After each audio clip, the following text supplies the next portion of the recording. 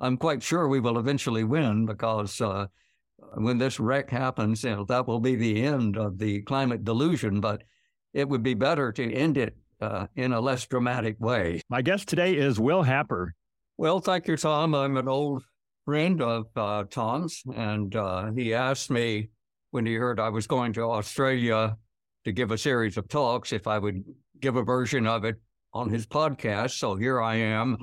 If anyone from Australia will run screaming from the room, to hear me again. But maybe there will be some who have not heard the talk, and so I hope it will be helpful for them. So I was asked to come to Australia by the Institute for Public Affairs and speak in a number of Australian cities about climate. Australia, just like many other countries, has a real problem with climate fanatics who have demonized CO2, which, our future generations will look back with astonishment at our time and wonder how it is possible that supposedly rational people could demonize CO2, but they have. And so what we've got now is a crusade against CO2. Crusades have been a curse of human history. Jihads, crusades, they have a way of ending badly, because people lose their senses, and the original alleged cause of the crusade or the jihad quickly get lost for other reasons that are less admirable. During the medieval crusades, the crusaders would shout, Deus vult, God wants it. And if you listen to the talk about climate today, it's apparently that God wants to get rid of all the CO2 in the Earth's atmosphere, which of course would kill all life on Earth. And so let's hope that the crusaders don't succeed. Now, none of us listening to this, or certainly I, are in favor of pollution. This is real pollution in Shanghai. You can see the poor resident of Shanghai with a mask on. It's not to protect himself from COVID. It's because of all of the smog in the air. You just barely see the bottle opener building and the Pearl Tower.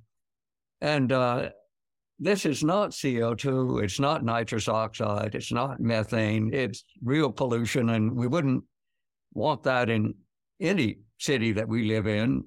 And so, of course, we're against this. But that's not CO2. If you can see it, it's not CO2. Here's my wife, Barbara, here not far from Princeton, where I'm giving this talk. And this green field is now completely black. They had just started when I took this photo a couple of years ago. And so what we're seeing is once wide open spaces, beautiful hills and valleys, covered with black solar panels or bird chomping windmills, wind turbines. So the actions being taken supposedly to save the planet are much worse than the alleged disease. This is really not a disease. And even if it were, the cure is much worse than the disease. Those of you who have not, I warmly recommend this classic book called Extraordinary Popular Delusions and the Madness of Crowds. And it was written by a Scottish journalist, Charles Mackay, I think first published in 1841. But what he said then was just as true today as it was then, that human societies go mad from time to time. If you worked for Bernard Baruch in the early 30s, when Bernard made a bundle of money by predicting the stock market crash correctly, before you could get a job, you had to read this book, and he would give you an examination to see that you got the main message of the book, which is avoid groupthink at all costs. And that's certainly true of any human infatuation. So here's if I can get this to advance, a quote from the introduction of the book, it says, in reading the history of nations, we find that like individuals, they have their whims and their peculiarities, their seasons of excitement and recklessness when they care not what they do. We find that whole communities suddenly fix their minds upon one object and go mad in its pursuit, that millions of people become simultaneously impressed with one delusion and run after it till their attention is caught by some new folly more captivating than the first. So if you look around any of the developed countries of the world, too, you will indeed find millions of people who think they're saving the planet, by covering it with solar panels or wind turbines. In fact, they're doing just the opposite. And it's been very difficult to get them to stop and think about what's going on. So I'm going to try and tell you a little bit about why the science of Earth's climate does not support this. It doesn't support it at all. That CO2, this demonized gas, far from being a pollutant, is actually beneficial to life on Earth. And we should try and stop this folly as soon as we can. Now, I guess I should start by saying a few things about myself. I'm a physicist at Princeton University. I've spent some time at Columbia when I was younger. But as part of my professional work, I was a co-author of one of the very first books on the effects of CO2 on climate. This was written in 1982, before a lot of present climate scientists were even born. And there were a number of good people here. Half of them are in the Academy of Sciences. And we got the same wrong answer as everybody since. We estimated that doubling CO2 would increase Earth's temperature by about 3 degrees Kelvin, 3 degrees centigrade. And I can tell you, since I was there, this was simply a guess. There was no hard science behind it. It was the answer that everyone else was getting. So it was groupthink, exactly what, Bernard Baruch warned against, and we fell prey to it. In some defense of myself, part of the reason I didn't protest more, I remember being uncomfortable at the time, was I was working simultaneously on something I thought was more important. And so let me tell you about that. Again, this is to give you some feeling that you should listen to what I say about the science. I don't know any more about human interactions than anyone on this talk, but I maybe know more about the science of climate and radiation transfer. So during that summer, we had a highly classified visit from some Air Force officers. And this was the early days of Star Wars and the Strategic Defense Initiative. And President Reagan, when he took office, discovered that his only option if we were to be attacked by the Soviet Union was to commit suicide. We would launch hydrogen bombs onto Moscow and St. Petersburg, Leningrad, then every city in the Soviet Union, and we would all die together. And so that was our policy. It was called MAD, Mutual Assured Destruction, and it was certainly MAD. And President Reagan really didn't like that very much and didn't want to do it. So he said, well, let's figure out some way to defend ourselves if we're attacked so we don't have to commit suicide. And that was the birth of the Strategic Defense Initiative. So at that time, if you had any idea that might help to protect the U.S. against a missile attack, people were interested and wanted to hear about it. And one of the ideas was to shoot them down with high-power lasers. And missile warheads are pretty tough. They're designed to come through the atmosphere, red hot from the heating of the atmospheric friction. But if you put a megawatt of laser power on them, you can still deflect them, and keep them from reaching their target. And so people knew how to make megawatt lasers on the ground where you have plenty of power and cooling water and everything needed to make a laser of that power. But you had to get that laser beam through the atmosphere to the target. And so if you send a laser with a megawatt of power up through the atmosphere to an incoming missile, when the radiation reaches the target, instead of being focused on the missile, it's broken up into hundreds of little speckles, like the speckles you see if you've ever been in a laser lab. And none of these have enough power to cause much damage to the missile, so it doesn't work. And the reason for this speckling, this breakup of the beam, is the little patches of cold and warm air on the path between you and the target. So the laser beam runs a little faster in the warm air, a little cooler in the cold air. And as a result, it does not focus to a nice point, but it's as though it were going through a shower glass curtain, and it's all spattered out and does no damage. This was a problem that was well known to the astronomical community at that time, and they knew you could solve it if you could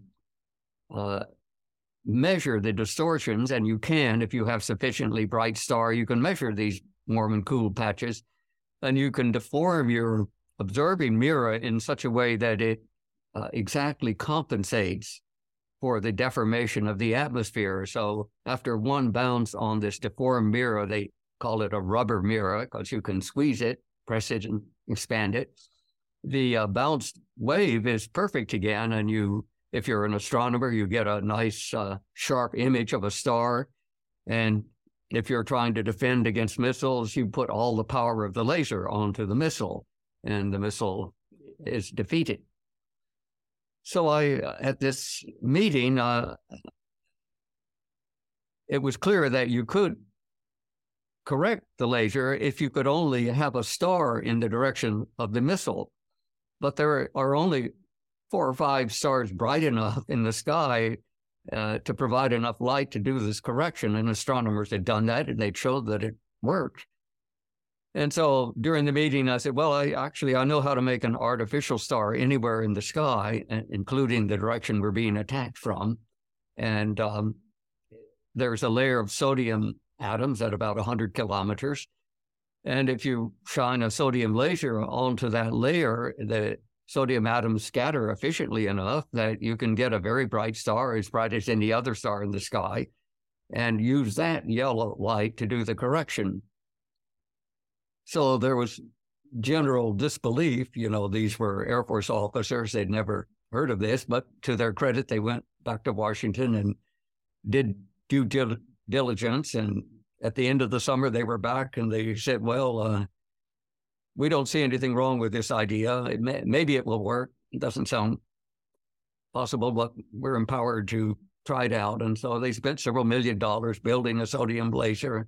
They built a secret observatory in the desert south of Albuquerque, New Mexico. And I was getting quite nervous because of all this money being spent on my half-baked idea, although it was more than half-baked. I put in all the numbers. I was pretty sure it would work. But I can tell you I was very relieved when they turned everything on, and it did work the first time. So that was how I got to have a lot more interactions with Washington. So this was highly classified, but in the classified world, lots of people knew that I knew how to solve problems. And so I was invited to Washington for this job or that job because many people trusted me as a scientist that wouldn't bullshit. So now let's take a little time and talk about the science. I would guess that not everybody listening to this clip is a propeller-headed, techie scientist, but some of you maybe are. And so I will try and keep this short. But the first thing to know about the Earth is it doesn't have a single temperature. The rap on CO2, on carbon dioxide, is that it will boil the earth. Even the head of UN is talking about global boiling. I mean, I never heard of anything so silly. But anyway, what are you supposed to do if you don't have any technical background? With the head of the United Nations tells you the seas are boiling. Who are you going to believe? Your lying eyes or the president of the United Nations? Of course, the seas aren't boiling; they will not boil. But the Earth doesn't have a single temperature. It has a temperature that varies from room to room in your house, inside, outside, and especially if you go up in altitude, the temperature drops very rapidly. When I went to Australia, I had looked up the temperature at their highest mountain. It's not terribly high, but there's a hotel there, Hotel Kosciuszko, at 1.5 kilometers altitude. And when I gave the talk in Melbourne, I said, on average, that's 10 degrees colder than Melbourne. I looked up temperature records for both places. And so that means that the temperature drops 10 degrees for every 1.5 kilometers. You divide that, that's a 6.6 degrees centigrade per kilometer. And that's a pretty good number that you find all over the world in the lower troposphere, where you have a lot of moist air that's in contact with either the oceans or the moist ground. And it drops even faster when you run out of water at higher altitudes. It approaches 10 degrees per kilometer. But it's important in trying to understand how greenhouse gases work that you remember that a big part of the physics involves this temperature drift, temperature decrease I'm showing you now, the temperature lapse rate. When you get above, say, 11 or 12 kilometers at latitudes where we live, the temperature stops dropping. And that's because at that altitude, the rising and falling parcels of air of the convective troposphere stop, and there's very little convection above 10 kilometers, say 30,000 feet, 35,000 feet. And that's why jet planes like to fly there, because it gets them out of the weather and you tend to have a much smoother flight. And so they're designed to fly just above the tropopause where convection stops, and where, with a few unpleasant exceptions, you get a nice smooth ride from start to finish. If you go even higher, temperature begins to rise again because of the ultraviolet heating of ozone in the stratosphere. The sun, of course, emits radiation of many wavelengths, including a little bit in the ultraviolet, and that causes substantial heating. In fact, at the stratopause at about 30 miles above us, the temperature is not much less than it is at ground level. So it gets quite warm in the upper stratosphere. So here are the basic facts that everyone should remember. The Earth is really heated by sunlight. We get a little bit of we get a little bit of heat coming up from the interior of the Earth, but it's thousands of times less than the amount we get from sunlight. So to first approximation, the sun is the only thing that counts. And the sun radiates relatively short wavelength light. A lot of it is in the visible that we can see, or the near infrared, which we can almost see, and a little bit is in the ultraviolet. I mentioned that in connection with the stratospheric heating. And so if you don't get rid of that heat, the Earth would indeed boil, just like the president of the UN says. But we do get rid of the heat by radiating long waves, thermal radiation, back into space. Space is very cold. Its temperature is, several hundred degrees below zero on the Celsius scale. So it's easy to get rid of heat into space. And the way we get rid of it is we send out thermal radiation. It's the same sort of radiation you see if you go to a trendy outdoor restaurants and you sit under these radiators. They glow with a dull red color, but you feel nice and cozy from the infrared radiation coming down from that black radiator. It's heated with natural gas typically. Now, I said this is long wave radiation, and so it involves more than one wavelength. There are lots of wavelengths. So what I'm going to do now is show you the spectrum of the thermal radiation from the Earth to space. This is the radiation that cools the Earth. So here on the right column, you can see three spectral curves. Here's observation over the Sahara. Here's over the Mediterranean a little bit further north, and here's over Antarctica. You notice the scales are different, the vertical scales are different. So not surprisingly, the Sahara radiates a lot more thermal radiation to space than does Antarctica. Look at the left-hand scales. And what I've plotted here, the vertical axis is intensity of radiation in milliwatts per square meter down here, an intensity unit in the caption. And on the horizontal scale is the spatial frequency of the radiation, the number of waves per centimeter. So CO2 peaks, this is CO2, at about 667 waves per centimeter. And here is ozone, maybe 1,100 waves per centimeter. And so what you see is a spectrum that has a lot of noise, seemingly noise. It's not noise at all. It's the absorption by various greenhouse gases in the Earth. And it's quite different for different latitudes on the Earth. And CO2, which is the cause of this gap here, over most of the Earth actually decreases radiation to space compared to neighboring frequencies, but over Antarctica, it actually has the opposite sign. So over Antarctica, CO2 is a global cooling gas, but over most of the Earth, it's a global warming gas.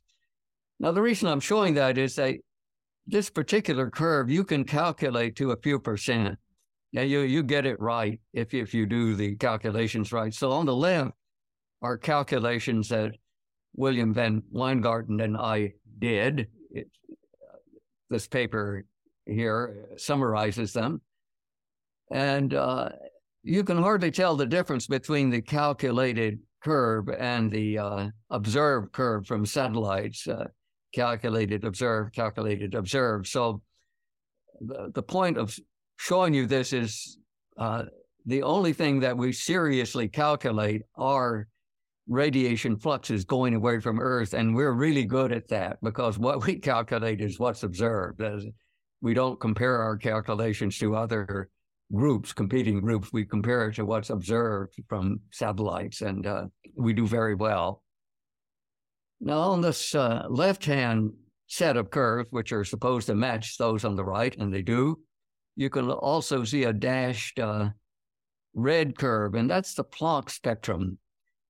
So if the Earth had no greenhouse gases over the Sahara, you took them all away, the radiation going to space would be this nice, smooth, dashed red curve, not this jaggedy curve here. So the effect of greenhouse gases is to diminish the radiation to space from the area under the dashed red curve to the area under the black curve.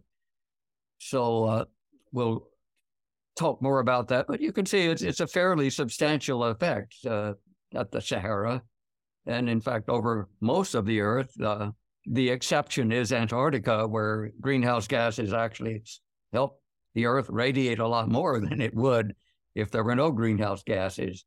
And the reason for that is that this is CO2 up in the stratosphere, and the stratosphere is warmer than the surface of the Earth over Antarctica. Over Antarctica, there's a huge temperature inversion because the surface radiates into the night sky so efficiently that it cools way below the temperature of the atmosphere above it. So Antarctica is always an exception. Okay, so now I'm going to say a little bit more about how you calculate those curves, because they're a key part of this. If you don't believe we're calculating the curves correctly to a few percent, and their differences to much better than that, then what I'm going to say shouldn't impress you. But I can assure you that we know what we're doing on the calculation. So for the propeller heads in the audience, you do the calculation by solving this humongous equation here. This is called the equation of transfer, and it actually was not invented by climate scientists. It goes back to the early days of astrophysics, when people were trying to understand how do you get radiation from the center of a star where thermonuclear reactions are going on out to the surface and into space. The star itself has to cool too, and much of the heat transfer is due to radiation. And the radiation flux is called I, the intensity. I should call it intensity as opposed to flux. And it changes. So on the left side of this equation is the rate of change of the intensity with altitude. C is the altitude. And it changes for two reasons. First of all, it's absorbed by greenhouse gases or particulates if they're clouds, and that's described by the monochromatic attenuation rate, alpha. This has units of inverse length. It's the E foldings per length. And this is the hard part of this calculation, is that alpha is so complicated as a result of greenhouse gases that you have to do this calculation for many thousands of different frequencies to get the right answers that agree with what satellites observe. And I'll say a little bit more about how you calculate alpha later, but this is the hard part. How do you calculate the attenuation? Mu is the direction cosine. Of course, radiation goes straight up, and some of it goes up at 45 degrees or 60 degrees, and you have to account for all angles coming out of the Earth. So this calculation also has to be repeated for different zenith angles of the upcoming radiation. Then when you have clouds, it's you have to include the fraction of radiation that's scattered as opposed to being absorbed and converted to heat. So this is called the single scattering albedo. We put a tilde over it. I think this goes back to Chandrasekhar or something. It's a common symbol for single scattering albedo, but it's the fraction of photons that are scattered into different directions as opposed to being absorbed and converted to heat by, say, a CO2 molecule or a droplet of water. And then finally, there's this humongous integral over here. So this is an integral differential equation. It's a very hard equation to solve. And but fortunately, with no clouds, since it has the single scattering albedo, and greenhouse gases don't scatter at all, so the greenhouse gas single scattering albedo is 0. For clear skies, you drop the last term. So when you read papers about radiation transfer, people like to talk about clear skies because they don't have to handle this miserable last term here, which is quite difficult. But you can do it. William Van Weingarten and I are working on this now, and we know how to do it efficiently and accurately. Finally, another parameter here is the Planck intensity. We looked at the Planck intensity view graph or two ago. It was that dashed red curve, and it's the black body radiation. That was the origin of quantum mechanics. So this is a very famous formula. It's the first formula of quantum mechanics. And what Planck showed was that you could solve all of the horrendous problems of pre-quantum mechanics physics if you assume that energy had to be quantized. So a photon can't have any old energy. It has to have an energy which is its frequency times Planck's constant. If you're using spatial frequency, you have to multiply the spatial frequency by c. So this is speed of light here. But this is a very, very famous curve. And you can read more about this at these links here if you'd like to dig in. But this is really all I want to say, and I apologize to the non-propeller heads in the audience. I mentioned that it's hard to calculate the attenuation, and this is the reason, because this is frequency again, spatial frequency, and these are the absorption cross-sections for the various greenhouse gases in the atmosphere. Most important of all is water vapor, but CO2 is second.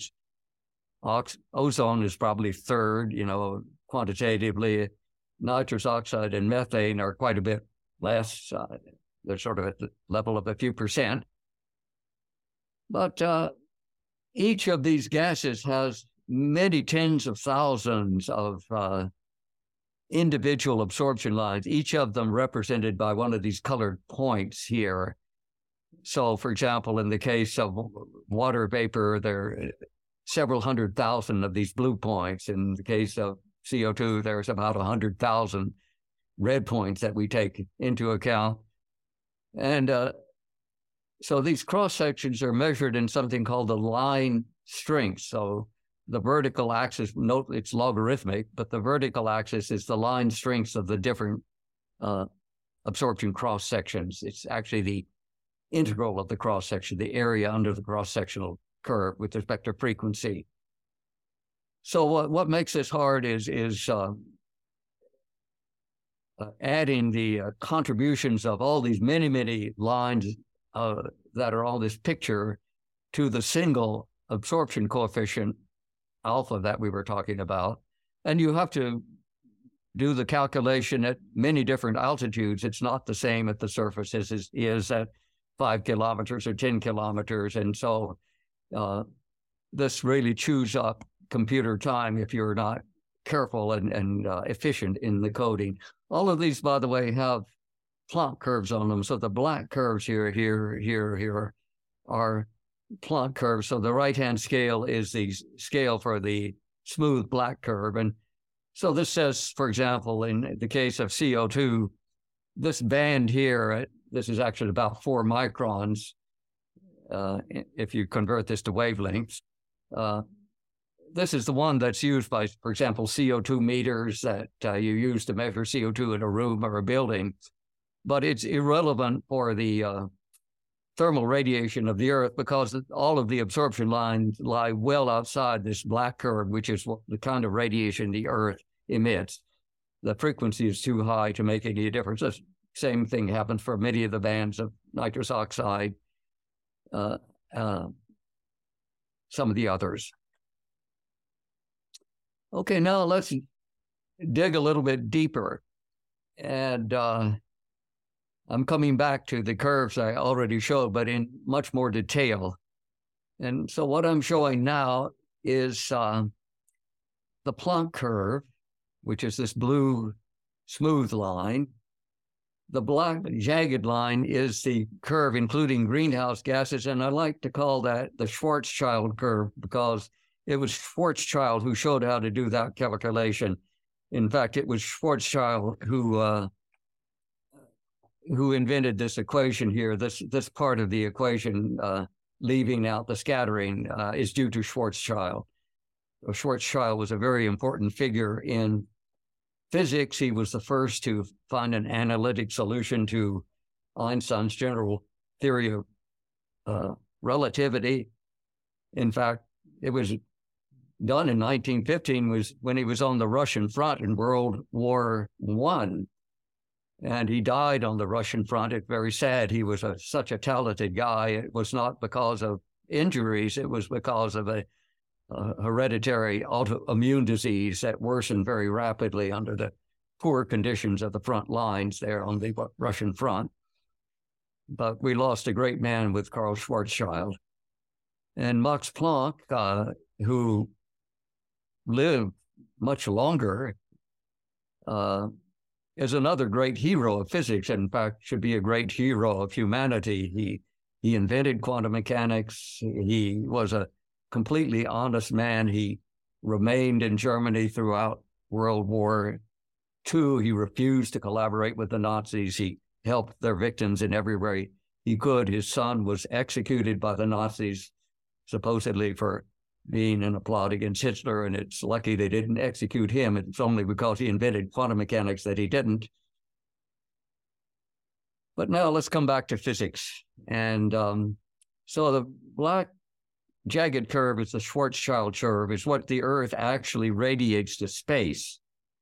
And I showed you a few graphs ago that although this is a calculation, what you calculate is what you observe. So you should take this seriously. Now, the important point here, this is the most important slide of this talk, the most important view graph, is that if you double CO2 concentrations, you get this red curve. And the red curve is identical practically to the black curve. So the only part of the spectrum where there's a little bit of difference is in the middle of the CO2 absorption band here. And here's another tiny difference here and here. But you can hardly see the difference. And so the message here is if you double CO2, you reduce the area under this curve, the radiation going to space from 277 watts per square meter, which is what it is today, maybe a little less because this is for 400 parts per million. It might be 425 today. You reduce that to 274, only 3 watts per square centimeter for doubling CO2 out of roughly 300. So it's a 1.1%. I will just say 1%. It's a 1% effect. So this is important. Let me repeat it. A 100% increase of CO2 from 400 parts per million to 800 parts per million causes a 1% decrease of radiation to space. You know, that's a pretty poor rate of return, isn't it? And what this is telling you is that CO2 is not a very potent greenhouse gas. You can increase CO2 a lot and nothing happens, or almost nothing happens. Of course, something happens, but it's very small. Okay. We're not worried about flux. We're worried about temperature. So there are really 2 steps when you're calculating greenhouse warming. The first is to calculate the change in flux, which is this temperature here. And as I mentioned, you can calculate this very accurately to within percents. And the second stage is to use that change in flux to calculate a change in temperature. And so that's where all the mischief is. It's how do you go from a change in flux to a change in temperature? So I'm going to show you the first order way of doing that calculation, and that's probably the correct way. But again, there are 2 famous people associated with the key equation. This is the famous T to the 4th law, the Stefan Boltzmann formula, which says that the flux, F for flux, goes as the 4th power of the absolute temperature. Then it has a universal constant, the Stefan Boltzmann constant, which is, you know, a combination of Planck's constants and, you know, Boltzmann's constants and fundamental constants, and then something that depends on the body itself, the emissivity, epsilon. Okay, so greenhouse gases affect epsilon, the emissivity of the Earth to space. And so I just showed you in the previous view graph that for cloud-free Earth, epsilon, which is the ratio of the 277 watts per square meter that actually is radiated by space to the 394 watts per square meter, which is the area under the blue curve, that ratio is about 70%.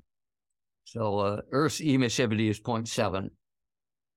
And Stefan Boltzmann constant is fixed. Really is a constant.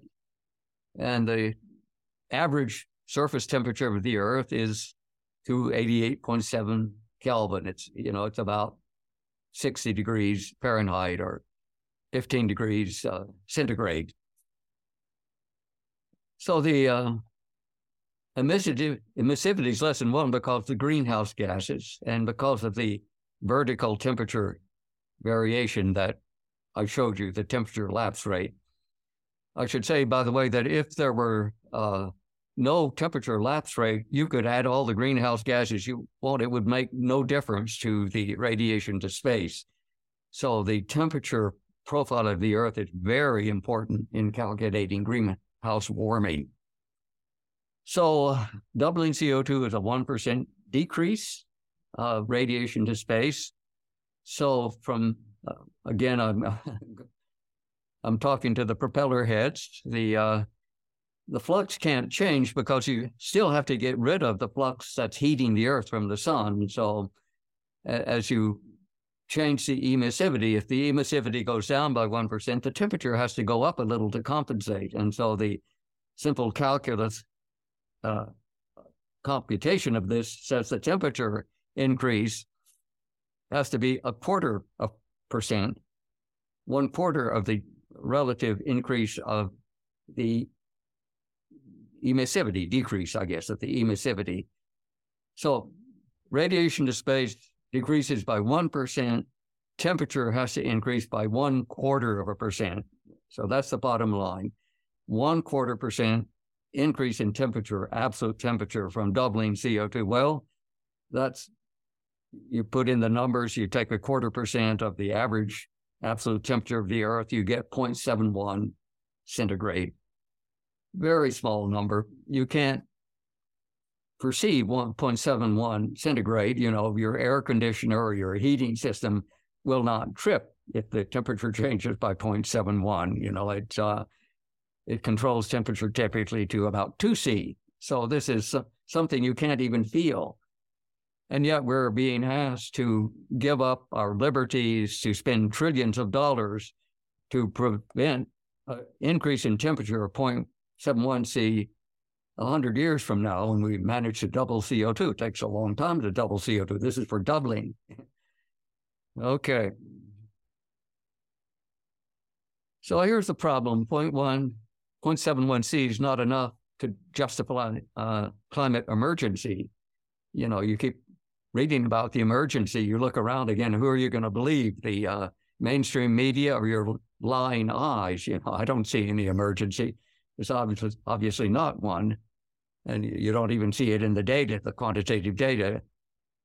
So if this is true, why do we have the IPCC, or why do we have enormous departments of climate science in all the major universities of the Western countries? And, you know, why do we have tens of thousands of people flocking from one climate conference to another at huge expense, emitting enormous amounts of CO2 as they jet around?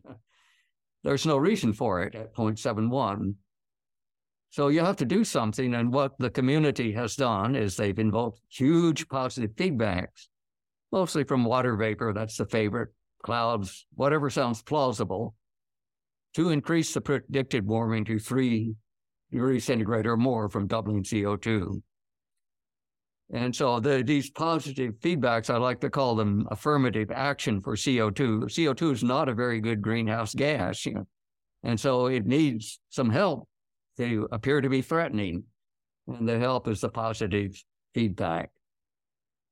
Now, there's a problem. This is a natural system, the climate we're talking about, and for most natural system, feedbacks are negatives. This is so widespread, it's even got a fancy name, Le Chatelier's principle. So this is the French chemist Le Chatelier, and here's a statement of his principle from, I think, maybe Wikipedia, I'm not sure. When a simple system in thermodynamic equilibrium is subjected to a change in concentration, temperature, volume, or pressure, number one, the system changes to a new equilibrium. And number two, this change partly counteracts the applied change. So number two states that the feedbacks that cause the change, the feedbacks are negative. They try to make the first answer you calculate smaller, not bigger. So those of you who suffered through this without a technical background, this was the last quantitative transparency I'm going to talk about. So now I'm going to summarize this with a picture that doesn't require differential equations or anything like that. And so what we say is the CO2 effects are saturated. Let me go back and point them out to you again. So here is black is current CO2 levels, 400 parts per million. Red is 800 parts per million, doubled. And so physicists, spectroscopists like to say that the CO2 band here is saturated. You add more, it almost doesn't make any difference. It's done all it can. It's saturated its abilities. And we're familiar with situations like this. Here is a quite close analogy. If you have a barn and you want to paint it red, you can put a nice coat of red paint on here. And then you might think, well, I've got lots of money. I want to show how rich I am. I'm going to put 2 coats of red paint and make it even redder. But if you put a second coat, it won't make any difference, because a good quality paint, 1 coat is enough, and its color effect is saturated, just like the saturation of the CO2 band. So a barn with 1 coat and a barn with 2 coats of red paint look exactly the same. And that's also true of the color of the Earth in the thermal infrared. This is like the color spectrum of the Earth. And if you double CO2, if it looked red before, it will look red after, and you will hardly be able to see the difference. There is a tiny difference. Let me say it's not 0, but it's only 1%. It's a 1% effect. You wouldn't be able to see a 1% effect in the redness of this barn. Now let me move on to a second issue I want to talk about before I end, and that is that not only is CO2 not very potent in changing the climate, but it's just the opposite. It's very potent with respect to benefits to agriculture and forestry. So this is a field of soybeans. When I check with my academic colleagues, almost none of them have ever been on a farm, so they have no idea what this is. Some of them, when I ask them, they say, well, is it marijuana? But it's soybeans, and it's growing very well. And part of the reason it's growing well is because of more CO2. So this is what happens in the laboratory if you add CO2 to growing plants. This is a common weed in New Jersey, velvet weed. And if you grow it at the levels that prevailed during the last glacial maximum, which got down to around 150 parts per million, a little bigger than that, the plant can just barely grow. So if you go much below this, it sprouts and it dies. Pre-industrial levels, 270, say the year 1800, 1850, around that time, the plant grows pretty well. If you increase it, it grows better. If you increase it more, it grows better still. And every experiment you ever do with plants in the laboratory or in the field show that plants grow better with more CO2. So CO2 is very good for photosynthetic life on Earth. And there are 2 main reasons for this. First of all, plants need less water if there's more CO2 in the air. So that's reason number 1. That's probably the most important reason. But you can also add CO2 to plants that grow in greenhouses, and that was the experiment that we just looked at. This was grown in a greenhouse. And it still grows better in a greenhouse with more CO2, where the greenhouse, there's no problem with water. You provide all the water the plant needs. And the problem here is more subtle. It's because most plants, C3 plants, lose about 25% of their photosynthetic potential because of something called photorespiration. And this is a fascinating issue that goes back to the beginnings of life on Earth. And at the very beginning of life on Earth, an enzyme was invented. In fact, let me skip to the next slide. We'll come back to this, called rubisco. So this is rubisco.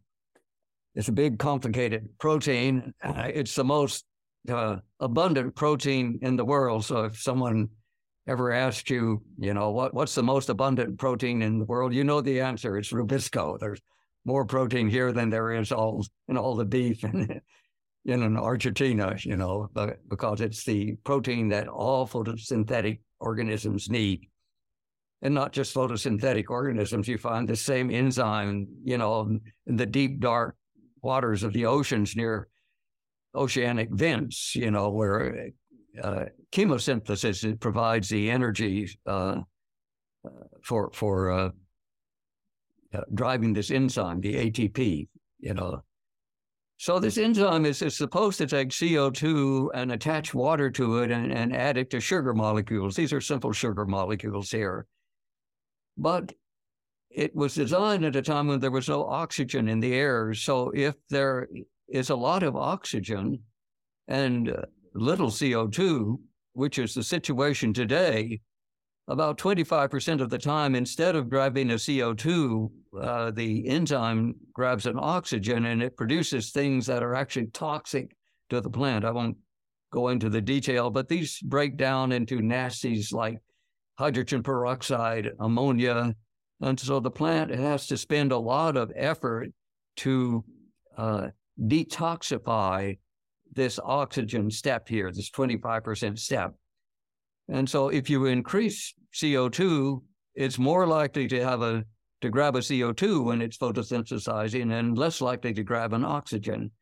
So that's the main reason that greenhouse gases, real greenhouses, not greenhouse gases. It's the main reason that plants grow better when you add CO2 to greenhouse gases. Now here is a typical plant leaf. This is an elm leaf, and it has a little hole in it. Of course, there are many, many holes in it. And the reason for that hole is to let CO2 diffuse into the leaf from the air, get into the liquid, biochemical factory of the leaf, and be converted to sugar with the aid of Rubisco, the enzyme we just talked about. And so you need CO2, you need water, and you need sunlight to provide the energy. If you're a vent creature, you don't need sunlight, but you do need chemicals to oxidize to provide the driving force, the chemical driving force, the ATP for this reaction. The problem, and here again, I want you to remember this carefully, is that for every CO2 that diffuses in from the air, there's not much CO2 in the air. Typically, 100 water molecules diffuse out. So a photosynthesizing plant has a engineering trade-off problem. It has to put holes in the leaf to get CO2 to grow, but the holes make it leak water vapor out into the open air. And so the plant really doesn't like to have these holes. And plants aren't stupid. If you increase CO2 levels, the plant simply grows leaves with fewer holes and doesn't open the holes as widely as with the lower CO2 levels. And so if you look, for example, at an elm leaf in a herbarium from 1850, and you count the stomata on the leaf, you'll find that there are more stomata in the museum specimen than there are from a leaf that you would harvest from a tree today. And that's because of the increase of CO2 in the atmosphere. So all plants are doing better today than they did 100 years ago or 200 years ago because they don't need as much water as they used to need because they don't have many leaky stomata in their leaves. They don't need as many stomata. There's a second type of plant. It's not nearly as abundant, but several of our most important food crops are C4 plants. This is called C3 because, as you remember from the picture I showed you of Rubisco, the first sugar molecule has 3 carbons in it. So 3 carbons, C3. There's a C4 plant, and the typical examples are U.S. corn, maize, for example, or sugarcane. And these are designed to cope with the photooxidation I mentioned, the Rubisco poisoning from oxygen. So they have a more complicated scheme of transferring CO2 into a region where oxygen is kept out. And then that avoids the photorespiration, but at the cost of quite a bit more biochemical machinery. So the capital investment is more for this type of leap than it is for this type of leap. And so you would not use this type of photosynthesis if there were plenty of CO2. And so as CO2 increases, this type of C3 plant will begin to outcompete C4 plants. Not C4 plants aren't going to go extinct, but they will not be nearly as they will not enjoy as much advantage as they used to enjoy.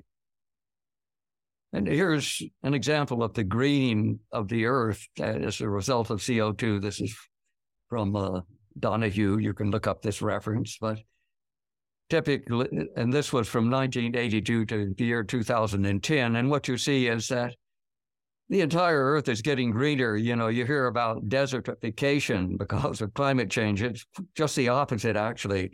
Deserts are shrinking. They're not getting bigger.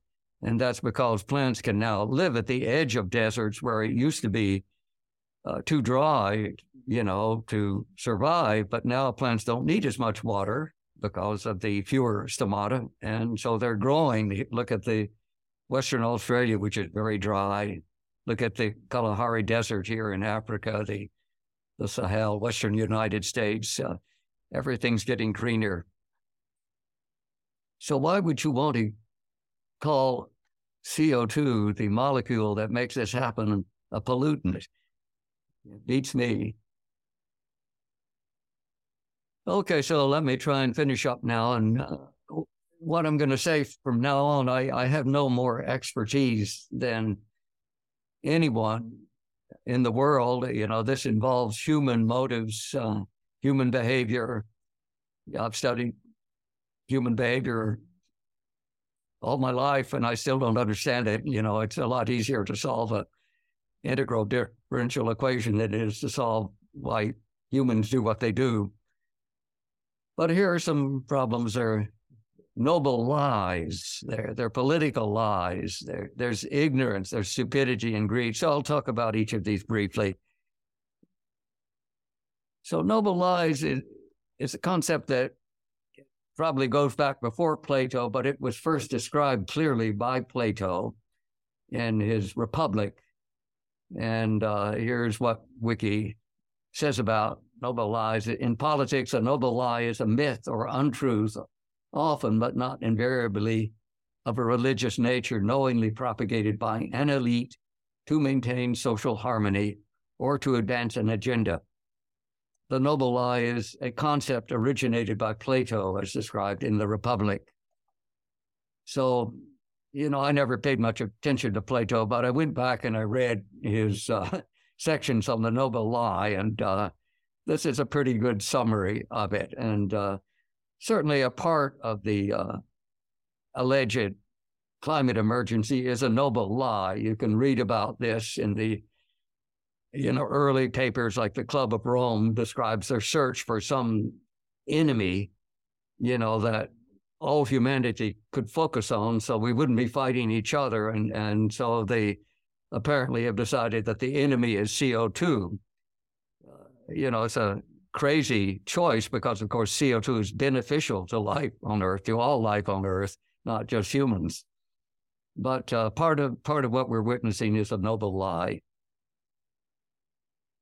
Then there are political lies. It's the best definition I've ever seen is by H.L. Mencken, one of my favorite curmudgeons, the early 1900s. He says the whole aim of practical politics is to keep the populace alarmed and hence clamorous to be led to safety by menacing it with an endless series of hobgoblins, all of them imaginary. So, that's what's happening also with the climate emergency. The mainstream media, talking heads continue to paint these terrible pictures of the Earth, global boiling. The head of the UN says it, none of which is true. And if you're a reasonably cynical human being, you're not terribly upset by this because you just assume that lots of people lie. These just another lie. But if you're a child, it can often ruin your life. You read about children committing suicide because of the threat of climate change. They will not live to adulthood, so might as well die now. It's unconscionable what we're doing to our children with this nonsense, with lives, basically. It's terrible. And there's ignorance. Lots of people are well-meaning. I have many friends who firmly believe that the end of the world is nigh, from climate change. They haven't started riding bicycles or given up their SUVs, but they're absolutely certain that it's going to happen. So they're ignorant. And this is an example of ignorance. Jan Hus was one of the early reformers of the church in Europe, in Czechoslovakia. And at that part of the church, maybe more, was quite corrupt at that time. And for pointing that out, this was 100 years before Martin Luther. Jan Hus was burnt at the stake. And when they burnt him, it was a wet day. It had been raining, and so the wood was wet. It wouldn't hold a flame. And so a poor old woman, could barely afford anything, came up with a big load of dry brush, which she dumped at the feet of Hus, and it was nice and dry. So when they put the torch to the dry wood, it flared up, and he was burnt to death. But his comment was, "Sancta simplicitas," holy innocence. So the old woman was not evil. She thought she was doing God's work, by burning this terrible heretic at the stake. But she was ignorant. And so we see a lot of that with climate today, So let me move on to another interesting cause. I never used to take this all that seriously when I first heard about it, but Dietrich Bonhoeffer was one of the brave German clergymen who remained in Germany throughout World War II and consistently opposed the Nazi atrocities in the 30s. He was quite outspoken. He had a chance to come to America and save himself, or to England, but he went back to Germany and spoke out, and of course was eventually arrested, and he was executed before the Americans could save him, or the Russians. I don't know who was closest, but they didn't make it. But here he decided that really the biggest problem is often stupidity. It's not malice, but stupidity. And here's his comment: against stupidity, we can have no defense. By the way, if you read this in German, stupidity is not the greatest translation. In German, it's Dummheit, dumbness. And I think dumbness might have been a better translation, but I will read as it was translated. Against stupidity, we have no defense. Neither protests nor force can touch it. Reasoning is of no use. Facts that contradict personal prejudices can simply be disbelieved. I mean, the UN says the world is boiling, the seas are boiling. Who are you going to believe? Indeed, the fool can counter by criticizing them, and if they are undeniable, they can just be pushed aside as trivial exceptions. So the fool, as distinct from the scoundrel, is completely self-satisfied. In fact, they can all easily become dangerous, as it does not take much to make them aggressive. I'm sure many of us experience, you sit down for dinner and you express some doubt about, whether there really is a climate emergency, and you're lucky if you're only expelled from the house. For that reason, greater caution is called for than with a malicious one. So here's an example an old example. This is a letter from Galileo to Kepler. My dear Kepler, I wish that we might laugh at the stupidity of the human herd. What do you have to say about the principal philosophers of this academy who are filled with the stubbornness of an asp and who do not want to look at either the planets, the moon, or the telescope, even though I have freely and deliberately offered them the opportunity 1,000 times? Truly, just as the ass stops its ears, so do these philosophers shut their eyes to the light of truth. This was written in 1610. Actually, Galileo was lucky. A little bit earlier, Bruno was actually burned at the stake for, promoting the same ideas as Galileo. So then there's the good old motive that we all understand, greed. This is one of my favorite quotes from the great Russian writer Alexander Pushkin. It's from a adventure novel for adolescents he wrote from Dabrowski, but it says, if there should happen to be a trough, there will be pigs. And, if you're in academia, you see that, or if you're in industry, sustainable development, there are plenty of pigs at the trough, and the government is dishing out billions, hundreds of billions of dollars, to save the planet, and there are lots of takers. So why are we having this talk? You've used it if you have the patience to sit here for an hour and listen to this, or I've had the patience to talk for an hour. The reason we're doing this is there's no question that the finale of this latest mass popular delusion will be disaster. This is the net zero finality. It will be a car wreck, a train wreck, whatever you call it. And I can't do better than quote from Dietrich Bonhoeffer again. If I see a madman driving, let's see, I was too hasty here.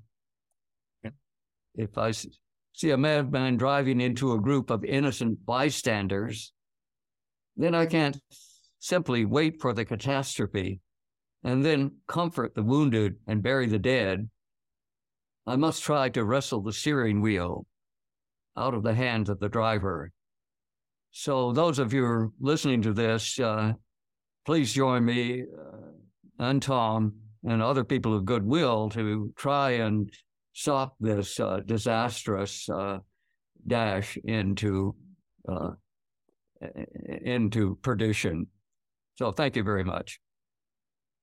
Okay, thank you very much. That was absolutely brilliant stuff. Thank you for taking the time, because a lot of people are going to be watching and listening. So thanks again. Before you leave, do you want to say anything about your founding of the CO2 Coalition? Well, yes, let me say that I had a lot to say about quantitative facts. And if you would like to learn more, please check out the website of the CO2 Coalition. It's very easy. If you go to Google, just type in CO2 Coalition, and our website will pop up. And you can find lots and lots of good stuff there about climate. We do try to exercise some quality control, so I think most of the stuff there is quite sound. Every now and then something gets through, but most of it is good.